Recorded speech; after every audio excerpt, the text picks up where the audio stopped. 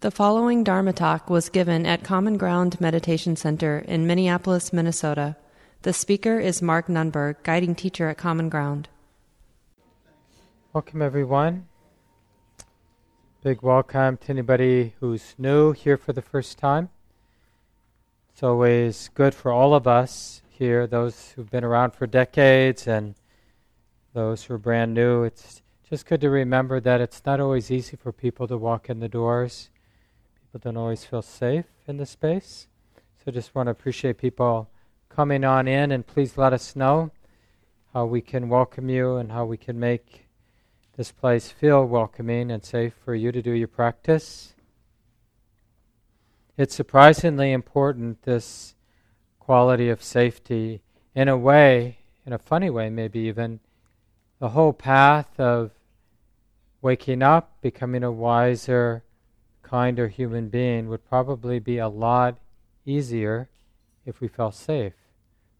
And, we have lots of reasons not to feel safe, some of us more than others, of course.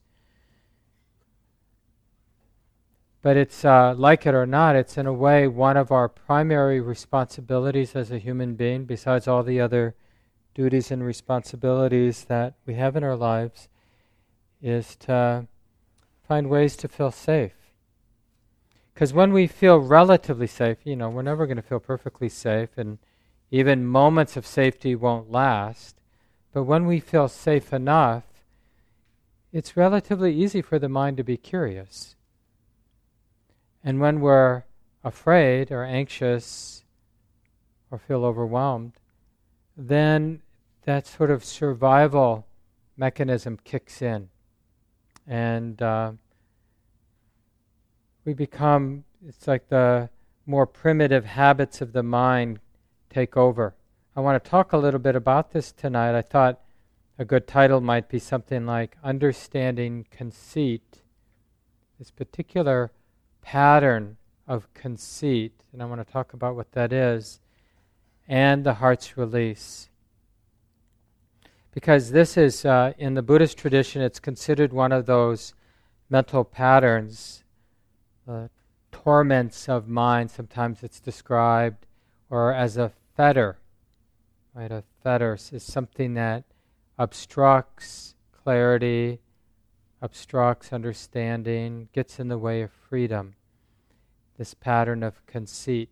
And conceit is defined in a very specific way in the Buddhist tradition. It's that mental pattern, or you could say mental habit, where the mind fixes or identifies with the sense of being better than, being worse than, and this is surprising, even fixing on the idea of being the same as. Because it's not how we place ourselves or locate ourselves in hierarchy, or how we locate ourselves in comparison with others. It's really about the fixedness of that location, like that's who I am. I'm better than, I'm worse than, I'm the same as. It's the fixedness that turns out to be problematic. Not that in a moment we see ourselves as being better or worse or the same as, but the fixedness of the identity. And this is the habit of conceit. And it's really useful to begin to notice all the big ways our mind falls into conceit. And the Buddha makes this very clear. We can notice it in other people too. I mean, why only learn from our own habits? Because, especially those people who we're pretty close to, we can sense when our good friends are lost or caught up in their own conceits, right? It's, in a way, it's more apparent observing a dear one than it is to see our own stuff around our conceits, how we, place ourselves. And you can see, like as a social being, how this pattern or habit would have gotten set in motion. And I'm sure some of you at least know about dogs, which is a very social being, right? Dogs are very social and hierarchical. And humans are not that different. We're always in social situations, we're locating ourselves. Like, for example, for those of you who've been around for a while, you may locate yourself as somebody who's been around for a while. Like, that gives you a certain, within your own mind, it's not like some objective status that some gatekeeper is keeping for us all, like where you fit. But within our own mind, we locate ourselves as, oh yeah, I'm one of the regulars, or I'm new, or I'm one of the old-timers. I've done a lot of retreat practice, or something like that. So we tend to locate ourselves. Or when you go home to be around your siblings or family members, you have I'm the parent here, I'm the child here, the sibling here, the oldest sibling, the younger the sibling that hasn't done so well, the sibling that's really done well, right? We locate ourselves in different ways. We do it unconsciously all the time. That's what I meant in a way, like when we walk into a new space, those of you who are new, we locate ourselves. There are all kinds of things that are operating around class, around race, around sex, sexual orientation, how we see gender. All these things are part internally and then also collectively in terms of, because not only are we placing ourselves somewhere, everyone else is placing us somewhere, right? And sometimes their placement affects our placement. Maybe vice versa.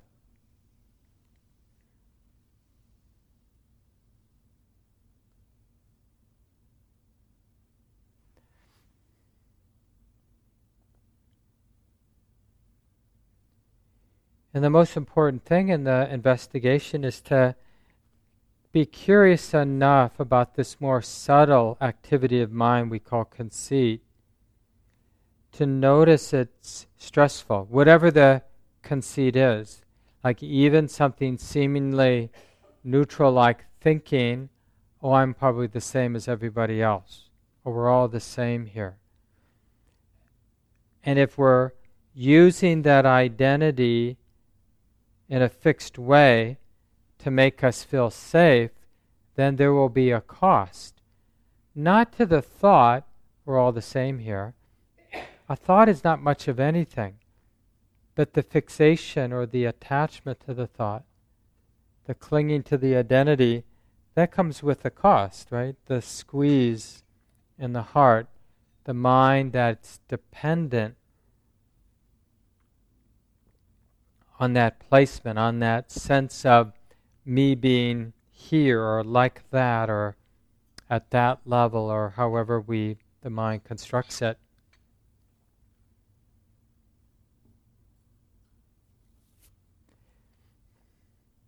Once we've placed ourselves, then we're in familiar ground. And then in that familiar ground, the mind goes about thinking and solving the problems the self has.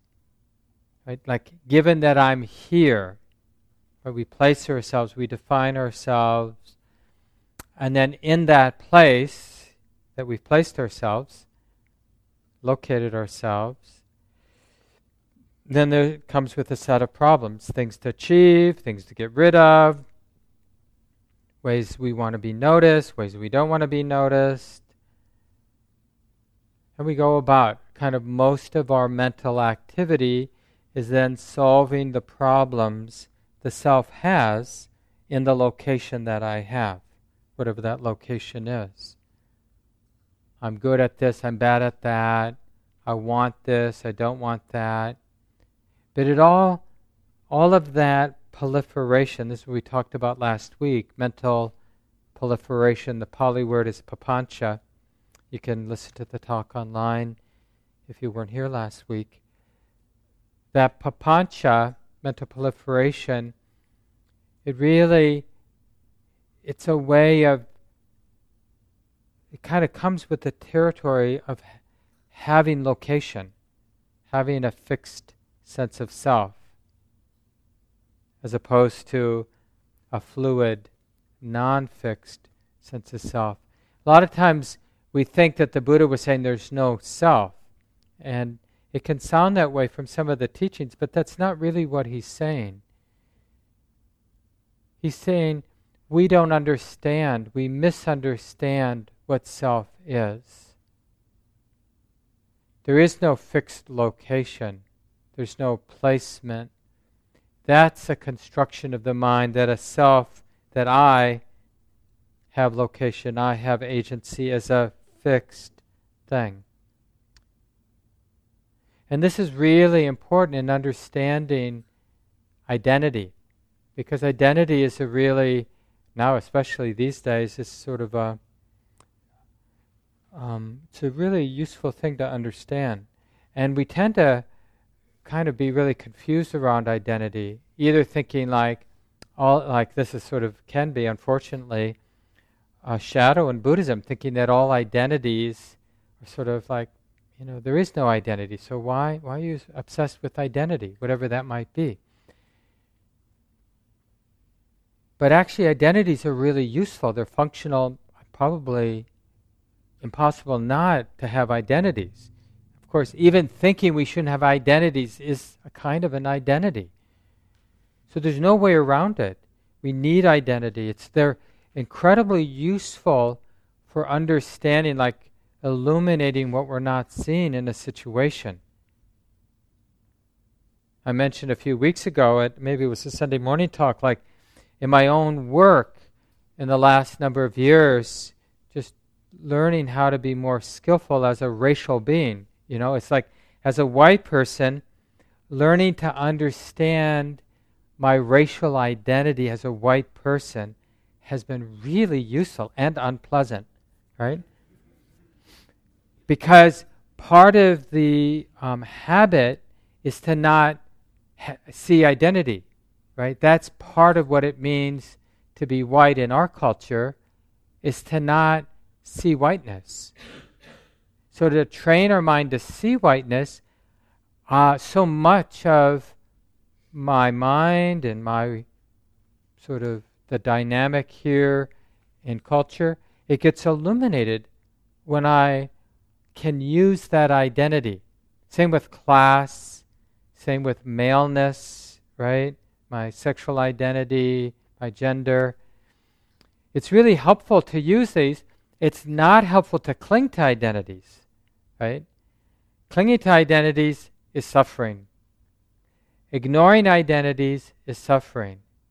This is a very Buddhist way. We use things like identity as a skillful means to illuminate what's not being seen, so we can see what needs to be seen.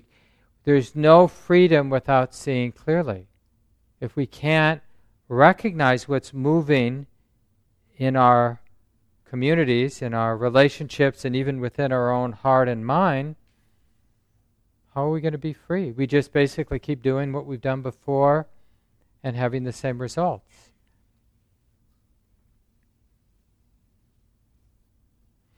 One teacher I remember used this really great phrase that it's helpful. It's like that normal proliferation, like once we have placement and we become unconscious about our placement, because it becomes in a way second nature to the mind. So we can't detect how the mind is placing itself as an entity, as a person, as a self in some way. Then we just proliferate around the problems that self-placement has, right? So we think in ways that make sense with that particular placement. And so we could, as this one teacher did, we could describe that as, that obsession with the problems the self has. But there's another frame, or another perspective, let's call it, when we're not confused by a particular placement. The mind has more space in it, more perspective.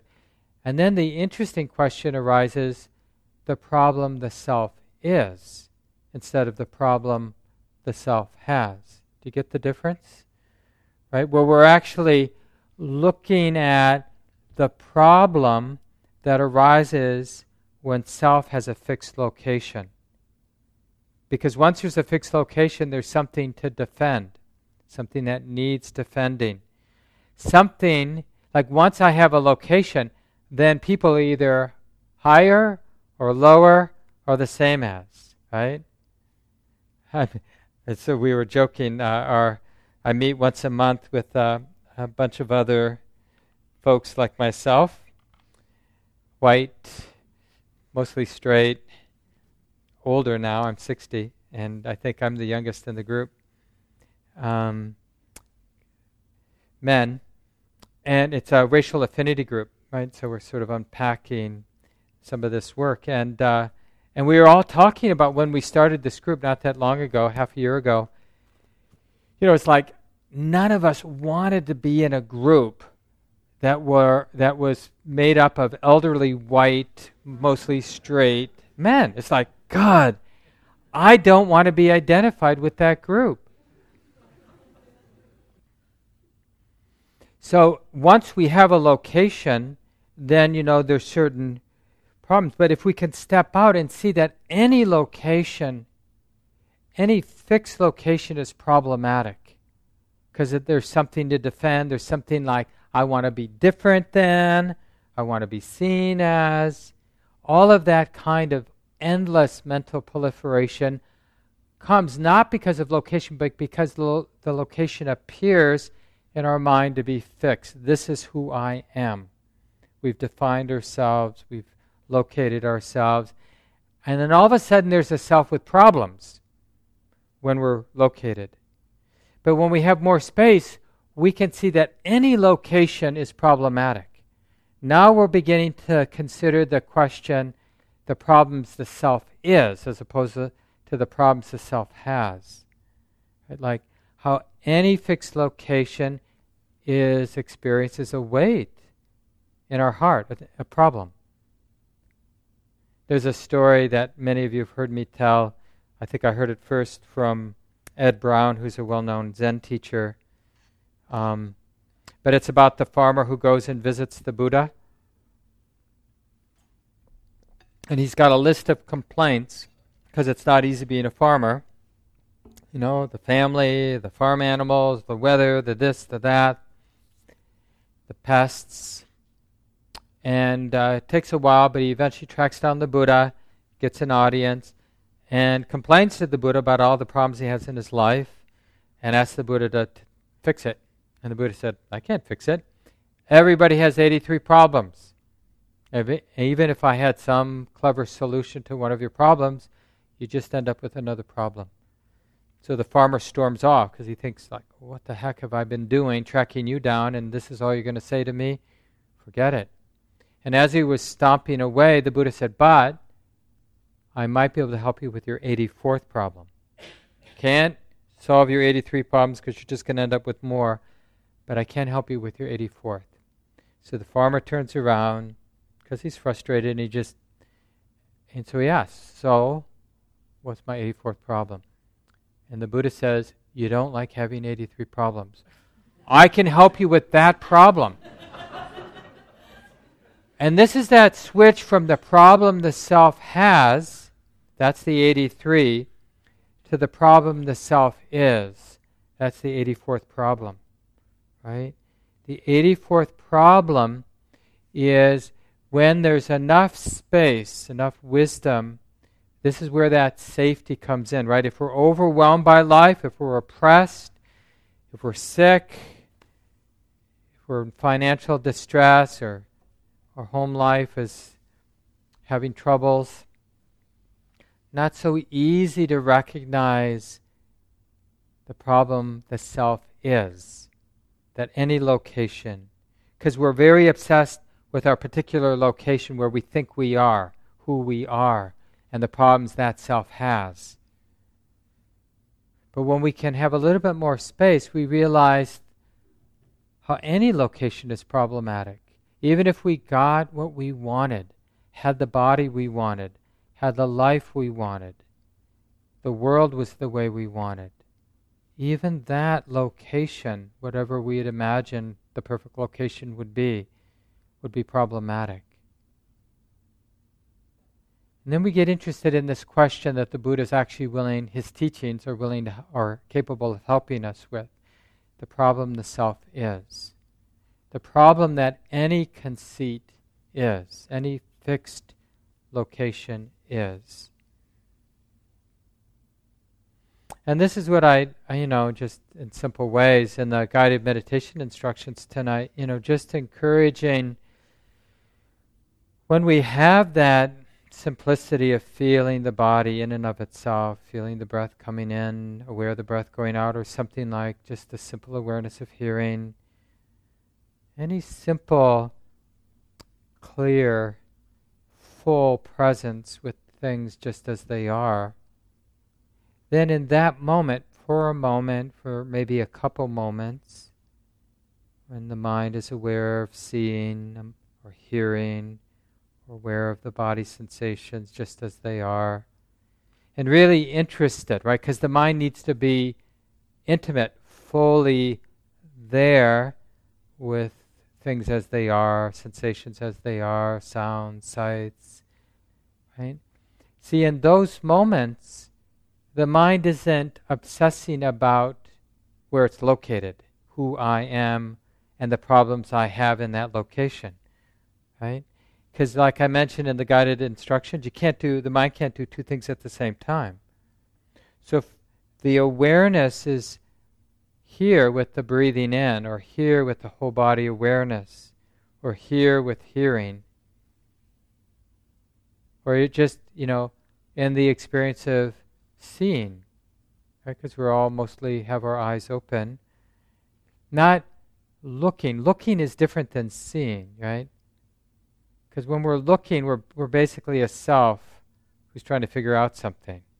But if we relax the gaze and we realize without trying that seeing is happening, just like now hearing, without you or anyone doing anything, hearing's happening.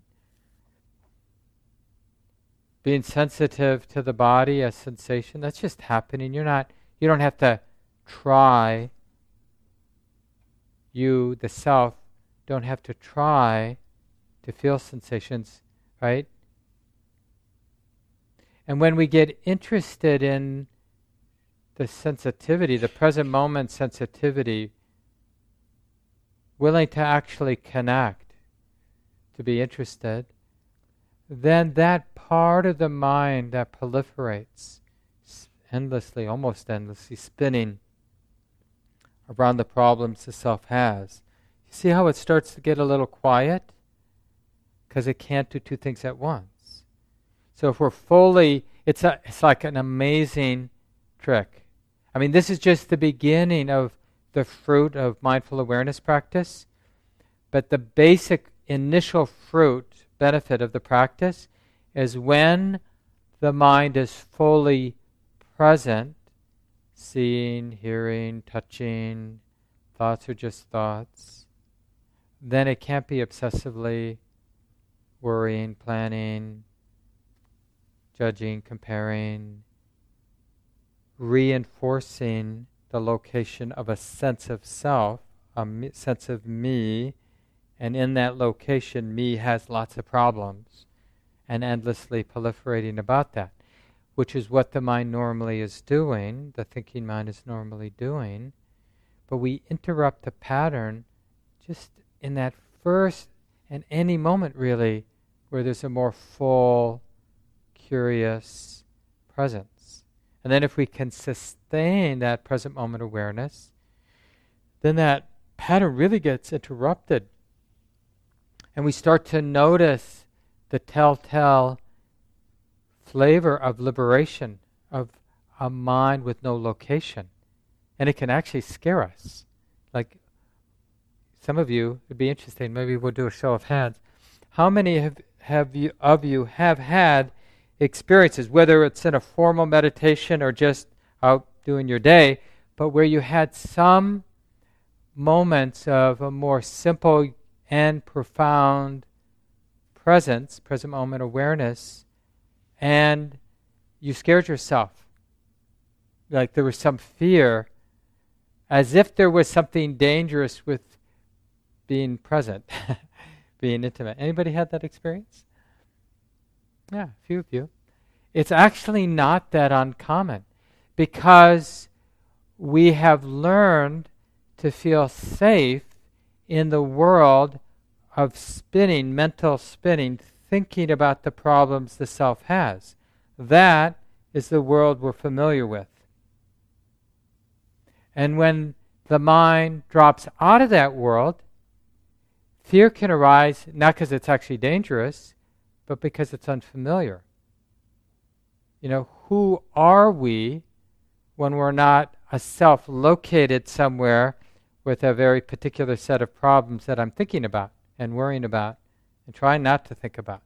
Even trying not to think about it is thinking about it, obsessing about it, right? So we think about it in any number of ways, not just like, okay, this is what I need, and I'm going to, sometimes we've got that more deliberative, I'm going to solve this problem and fix my problem and become a self without a problem.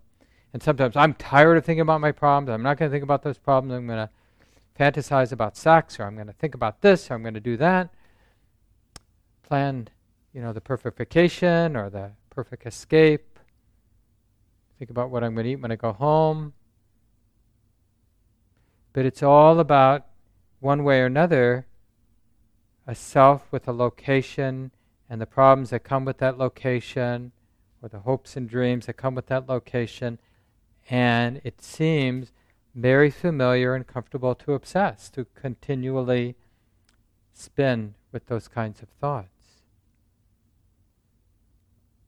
So we get taste, like when I mentioned conceit, right, which is a word we use for the kind of basic cause, right? The conceit is that location and the mind's dependence on the location. Because like I mentioned, working with identity is a strategic use of location.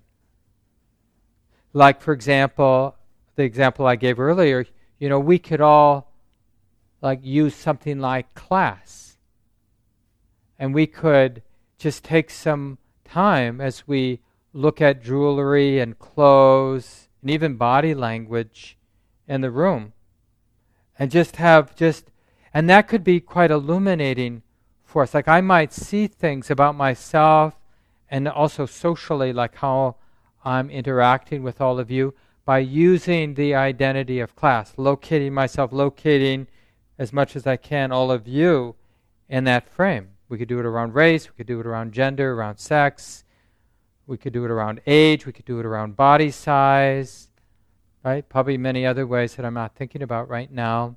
We could do it around like who's been around a lot at Common Ground, who's relatively new, right? So we could locate each other in all kinds of arrays or all kinds of categories.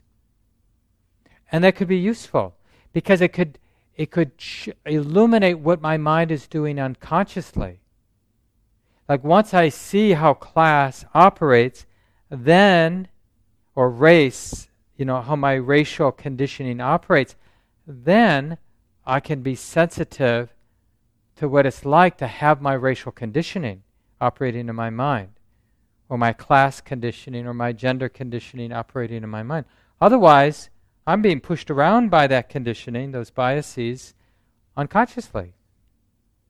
So freedom, the freedom the Buddha points to is really this freedom to use these different frames as skillful means without being caught in them. It's not about not using frames. I mean, the Dharma itself, the teachings of the Buddha themselves, are just identity. They're just different frames, different perspectives that we use to better illuminate how the mind gets caught, how we cause harm for ourselves and others. Right? Basically, fall into oppressive patterns and project, act out oppression, dominance, victimization, how we're part of these patterns within our own heart and mind and within our culture, within our society, and all our communities. And so as you get curious, just throughout your day, throughout your sit, Like whenever there's any mental activity, then in a way, as you're stepping back and realizing, oh yeah, the mind's thinking, right? Then one way to kind of, like this is how we use a frame. So now we have the frame of conceit, like a lens or a frame. So you just caught yourself. You were lost in thought. Now you're aware that you've just been lost in thought. And you put the frame of conceit around it. Like, what's the conceit? What's the location that this thought is coming out of? This, whatever the little drama, thinking drama that your mind has been involved in over the last few minutes, let's say. What's the location that allows for the spinning, right?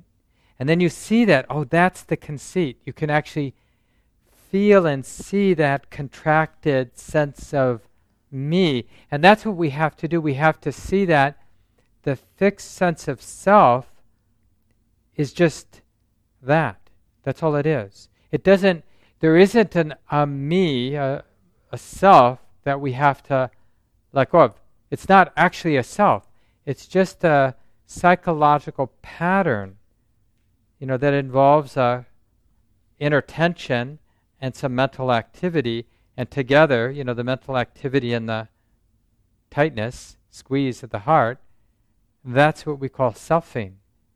I-making and mine-making is often how it's translated in the tradition, right? So you actually catch the I-making, mine-making, or selfing, locating, fixing. And when you see it, and it's only when we see it, when you could say wisdom sees it, happening in real time, that then you can see something else, which we call letting go. Because a lot of times we feel like when we have a vague sense that I have some conceit, I have a strong sense of self, I'm stuck, I'm fixed. Like we have a general sense of that a lot of the time, especially if we have a particular pattern with another human being, where we're feeling hurt or not feeling seen. And it can kind of live in us for weeks at a time, this sort of sense of a something me, a located me who hasn't gotten what he, she, it needs. They need, right? Then we see it. We feel the contraction. And then if we can see it without judging it, without demonizing or pathologizing the conceit, but just see it, then we see letting go happen. See, this is the thing, letting go, the deeper letting go, like really seeing moments where the 84th problem goes away. The 84th problem is not liking the self that has 83 problems, right? Being the self, the located self with 83 problems. That goes away when we see it. We see the conceit, we see the location, and we don't try to make it go away, because that's another conceit.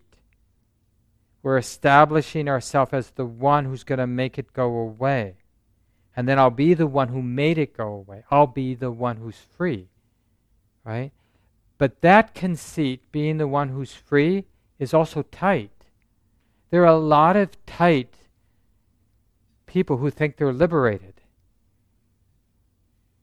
Sometimes they come and they ask for a one-to-one meeting with me, right? And they want to tell me about a meditation experience where they felt some freedom. And they might have actually had really some real freedom. But then what did they do after their, let's say, deeper experience of freedom? They located themselves as a person who had a deep meditative experience. I'm the person who had this deep meditative experience. It probably means something, maybe I'm free, or something like that. But this is who I am. Even if they don't know what the experience is, they can be the one who had an experience, but they don't know what it is. Right? And then, if the heart has the squeeze, if there's still a constriction, a tightness, a holding, a location, well, then there's suffering. Then that's not what we're looking for. So that's not it. Whatever it is, that's not it. So letting go is a very interesting, letting go of conceit is a natural process. It isn't something, no matter how clear, let's say it's actually the wisdom in the mind that really sees the conceit. But letting go has to happen naturally as a natural process. This is why the Buddha said that patience is the greatest, the most beautiful of all the austerities or all the practices, right? To kind of feel into, see into with a lot of integrity all the ways the mind gets caught in conceit. All the little ways. The oh poor me conceit. That's such a familiar one to me. Anybody got that one? All the, like, even within that one category of conceits, how many different versions do I have of the oh poor me? You know, like when my spouse isn't exactly the way I want her to be. Oh poor me. Or my cat. Even my cat, I can have it. Comes in after being gone the whole day, you know, and just walks right past me. Checks out its bowl, you know, which is empty, and then it goes its own place and plops down. As if I weren't even there.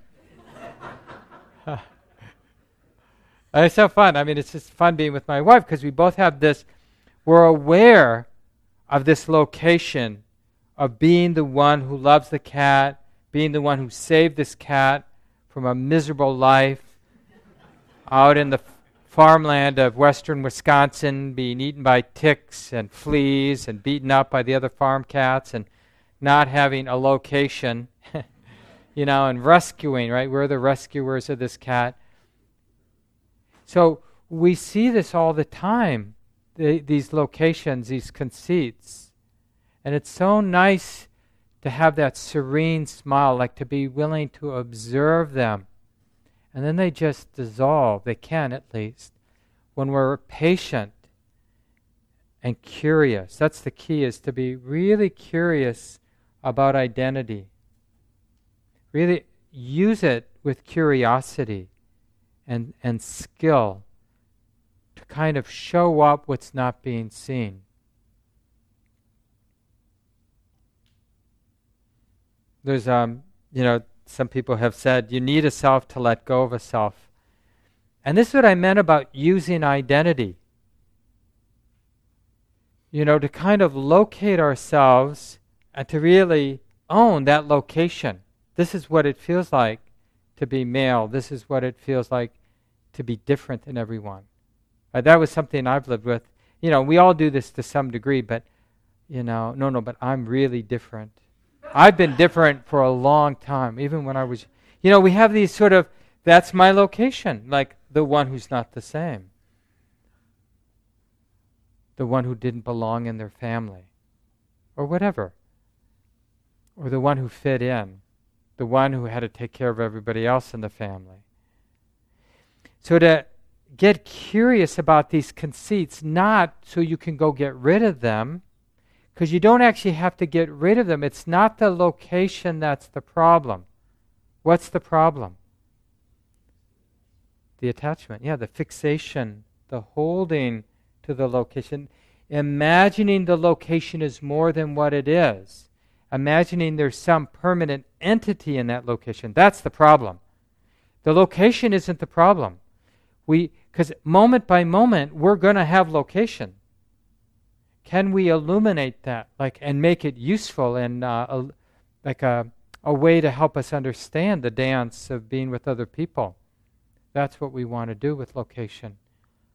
Not have it be a habit that we then, because we've unconsciously located ourselves somewhere, and we're unconsciously defending an imagined place. I mean, it's really that silly. One teacher calls it like a dog barking up a tree that isn't there. Isn't that a great image? It's like protecting a self that isn't there, protecting a location where there actually isn't anybody in the way that we imagine there's somebody. But that's only revealed when we get curious about conceit And we're going to see many, many, right? So the more locations you see, the better. Like even between now and when you go to bed tonight, you could see dozens and dozens of locations. Like when you're watching or reading the news, the self-righteous one, the one who agrees, oh, we're on the same page with this, Always, oh, no, you're wrong. So I want to leave it here so we have time to check in. We have 15 minutes tonight. It's time for any questions you have about what I've said, but also your own examples from your life where you've maybe seen locations. And also it'd be nice to hear like how you've caught your mind feeding the conceit and how through that patience and that curiosity you saw the conceit or the suffering around the conceit dissolving, right? Yeah, Tim, you want to start us off? You want to just pass it behind you? Person in the green. Hello. I started getting interested in the teachings about 10 years ago, and it was talking about no self and stuff, and it clicked with me a lot mentally, because I used to be really interested in psychology, but I found it really studying in college, but I found it really unfulfilling intellectually because it seemed like there's personality and there's Myers-Briggs and it's ANFP and TNTJ and stuff like that. And I was like, that's just a bunch of letters. That doesn't describe anything about who I am, So I found myself really adhering to this idea. There is no personality. There's no such thing. It's just the construct. But then, buying into that, I was walking around and I really didn't have a personality. And you don't want to be around someone who doesn't have a personality because they're kind of boring and not that great to be around. So that's what I experienced. Yeah, and this is the kind of weird stuff that you see in the Buddhist scene, where people are kind of playing with these teachings and trying to make sense of them. And it can seem initially like, okay, no self, so I'm going to be this sort of flat blob, that unfeeling, disembodied, disconnected, detached, waiting until I die. As if that would be some kind of happiness. It sounds sort of miserable. But it's hard to imagine, it really takes a movement into the mess of personality and really getting to know attachment and know the psychology of the mind. Not objectively, as Tim was saying, but subjectively, right? If there is something called psychology, we don't need books. It's playing itself out in living color right here in this, what we call the body and the mind. Yeah, thanks, Tim. Thank you. Who'd like to go next? Other thoughts? Yeah, please. Hi, Marissa. This is all incredibly timely, so thank you. I'm actually in the process of dealing with kind of a really core identity that's not serving me any longer. And one of the things that it kind of brought me to in terms of my meditation practice is also that I do a lot of avoidance in a lot of different ways.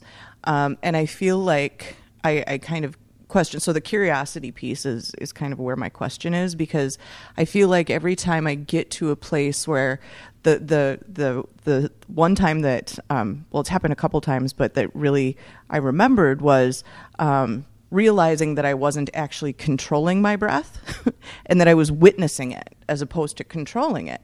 And the minute I realized I was witnessing it, it was like I was back to controlling it. And so when I'm sitting and I'm trying to let stuff come, and I'm supposed to be curious about it, what I find myself doing is, and maybe it's obsessing about my anchor and coming back to my breath, because it's almost like the minute I turn to it, it's gone. And I'm wondering if you have any, and maybe it's just more practice, I don't know. Yeah. But even that you understand it in that way is sort of an example of how wisdom is developing, right? Just that you understand that that's problematic, right?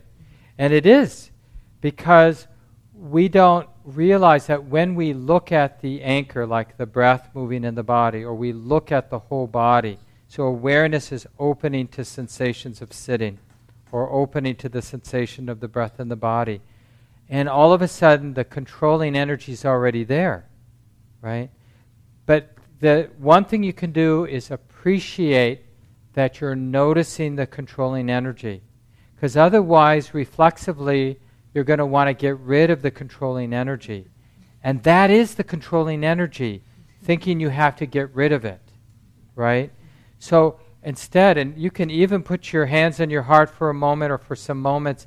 Oh, honey, there it is. That's the controlling. And that's what I need to see. I need to see there is this, because that's the location. Being the one who wants to fix this. Being the one who wants to be the good meditator. Being the one who wants to get to freedom. That's the location. Because it's not about location, it's about illuminating the mind, illuminating the heart, illuminating the body. We're only basically allowing, the practice only allows for one thing, the sincere desire to understand things as they are, to see things as they are. It's not about going from A to Z, which is the sort of normal way to frame the awakening process is, I'm a lowly, suffering human being. I want to get what the Buddha got. Because it really seems like that would be an appropriate desire. But it's a setup, right? Because we've located ourselves here, the one who's suffering, who's not yet enlightened. And there's all kinds of implications to that fixed location. We can endlessly obsess about the practice from that location and never practice. Because the real practice is getting curious. Like, if you saw what you saw, and you had to, because you articulated it clearly to us all, right? And then you weren't caught. You were seeing it. You were seeing that controlling tendency. And so just acknowledging what you're seeing, oh, this is interesting. That when the attention looks, the controlling is already there. So, in a sense, that acknowledgement, you may want to be with the breath, but actually you don't have a choice. You're going to have to be aware of that controlling tendency first. Oh, that tightness is like this. Can I be patient with that? Right? Because you're seeing and that's where the frame of conceit can be helpful, where you see like, oh, this is the self that wants to get somewhere in practice. Or this is the one who wants a peaceful body and mind, and instead is getting the controlling body and mind. Oh, this is disappointment. So you're just sort of naming, recognizing how it is. And you'll see, it sounds like it's probably already happening, a kind of tenderizing. Right? Isn't it true, those of you who've been practicing for a while, our heart and mind gets really profoundly tenderized by how difficult the simple practice of being aware of the present moment is. It beats us up. Because the self can't do it. You know why the self can't do it? There isn't a fixed self to do it. That's an imagining, right? So we approach the practice, can't help it. We all approach the practice as a sense of a self, of being a self, who's going to finally, once and for all, get our act together, get in control of the mind, stabilize the awareness, get some real calm, some deeper emotional, psychological healing, and then start waking up to some of these truths that the Buddha pointed to. That idea, what I just articulated, kind of is accepted, right? We all, including myself, believe that in moments, as if that is the way it is. But all of that I just said is just a thought being known.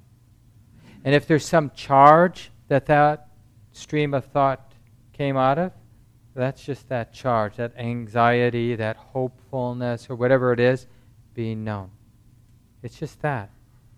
And the actual practice isn't that identity of being somebody who's finally going to get their act together. The real practice is illuminating that. Oh, yeah, that's a conceit. And it's being known. And that's good to see that. That's the practice. Right? Illuminating the activity of the mind, the conceited activity of the mind. Getting curious about the conceited activity. Because letting go arises when the mind sees it. Not when the mind tries to fix it or get rid of it, but when it sees it. And seeing it means you have to feel it too. There's a lot of patience and willingness to feel what's not so pleasant to feel. Thanks so much for sharing with us. I'd like to go next. Yeah, please. Right here. Hi, I'm Sammy. And Say it again? Sammy. Semi? Sammy. And yeah, I just wanted to thank you for this whole program here. I've been here for 1 year now, and I'm here my last time because I'm going back to Germany, where I'm coming from. And yeah, I just really loved it to be here on the Sundays. Sundays I could come, and it was just a really nice experience for me and really interesting for me to see how it is here in the USA compared to Germany. And yeah, I just want to thank. You're welcome, and really thanks nice for to being be with here. us. And there are good Dharma centers in Germany. Yeah, that's true. Yeah, you can check with me afterwards. I'll give you some ideas, depending on where you live, of course. But there are some good centers. Thank you. Yeah. Yeah, it was sometimes really hard for me to understand because the vocabulary is just really hard if you're you don't learn that stuff in school. So it was really hard in the beginning, but I felt like from time to time I understood better, and yeah, it was really nice to be here. Good, and good luck with what's next for you. Thank you. Yeah. Any last comment or question before we wrap up our evening together? Yeah, please wait for the mic though. Hi, I'm James. I had an example of this with Be a little closer, James. Sure. With a friend, someone who's a friend and a romantic partner, where I caught this. What was causing suffering for me was this narrative, this you narrative, this accusatory, sort of an accusatory version of the poor me that was, you did these things. And every time I would see the you arise, I would say, okay, I'm aware that this is like a thing that's causing suffering, and like it's not a rabbit hole I need to go down, but it still it would pop up a lot nonetheless, even though the awareness was somewhat there. And I was meditating and then had this insight about it that was related to this stuff from tonight that was so helpful about sort of feeling, there isn't, what's fixed for me is this idea that we were friends or that we were partners, and those are a fixed self. And if there isn't a me and there isn't a this person as a self, there's just actions that were friendly or actions that were partner-like transpiring between people.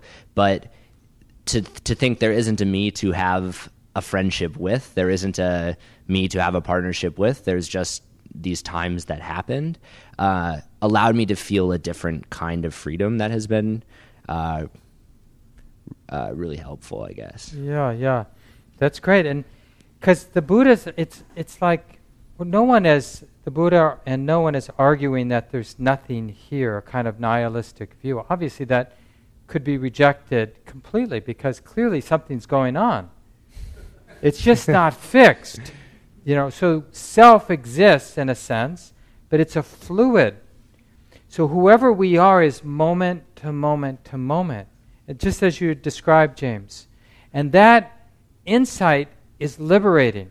So when we work it, and it's a combination of using ideas, right? This is like what I was saying around identity, how the concept of identity or any sort of frame can help us drop frames that aren't, that where the mind is fixed. So if we have a fixed sense of self, then we bring up like a fluid, the idea of being a fluid sense of self. Not to cling to the idea of being a fluid sense of self, but to illuminate kind of a possibility that allows the mind to let go of that location. Yeah, that's what friendship is. It's something, it's exactly what it is in our experience, which is fluid. Like when you think about the joy of friendship, it isn't the idea that you have that we're friends. No, the joy of friendship is the moment, the play, the dance, the interaction. But none of that is fixed. You can't bank on any of it. It's always in motion. It's always becoming the next thing. We can be intimate with it. In a sense, the heart can be fed by it, lightened by it, but we can't own it. We can't put it in the bank. There's nothing there really to grasp. And that's a real sea change for the heart, because we sort of have the attitude that if we're in relationship, like the example James gave with another person, romantic relationship, we kind of want to put it in the bank vault, so it's mine, and I can count on it, and it then, because it's in my bank vault, it eliminates my existential anxiety, because this person loves me. How do I know? Because they're in my bank vault. You know? But there's none of that. That we have to let go of, that idea that there's some ground there, that relationship or anything. It's fluid. We have each moment, but that's all we have. The past is gone, the present isn't here. That takes some time to get used to. But it really begins with that kind of, in Buddhism we'd call that contemplation, where we're using an actual situation and some new concepts, right? And it's that dance between our actual lived experience, what we're feeling, what the dynamic is like, and the new information, like maybe it's fluid, maybe it's not fixed. Oh yeah. And then the pragmatic result, things are lighter, like you said. Yeah, thanks for that. It's good to hear. Let's just take a second, let go of the words, or a few seconds. Just enough time to take a breath or two together. Maybe pass the mic back to Jean in the corner.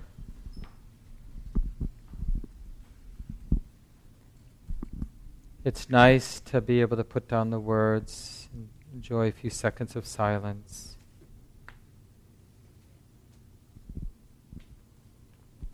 Thanks for coming, everyone. Really nice to be here tonight. This talk, like all programs at Common Ground, is offered freely in the spirit of generosity.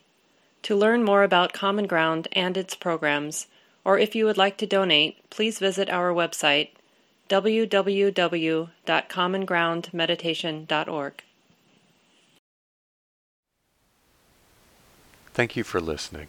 To learn how you can support the teachers and Dharma Seed, please visit dharmaseed.org/donate.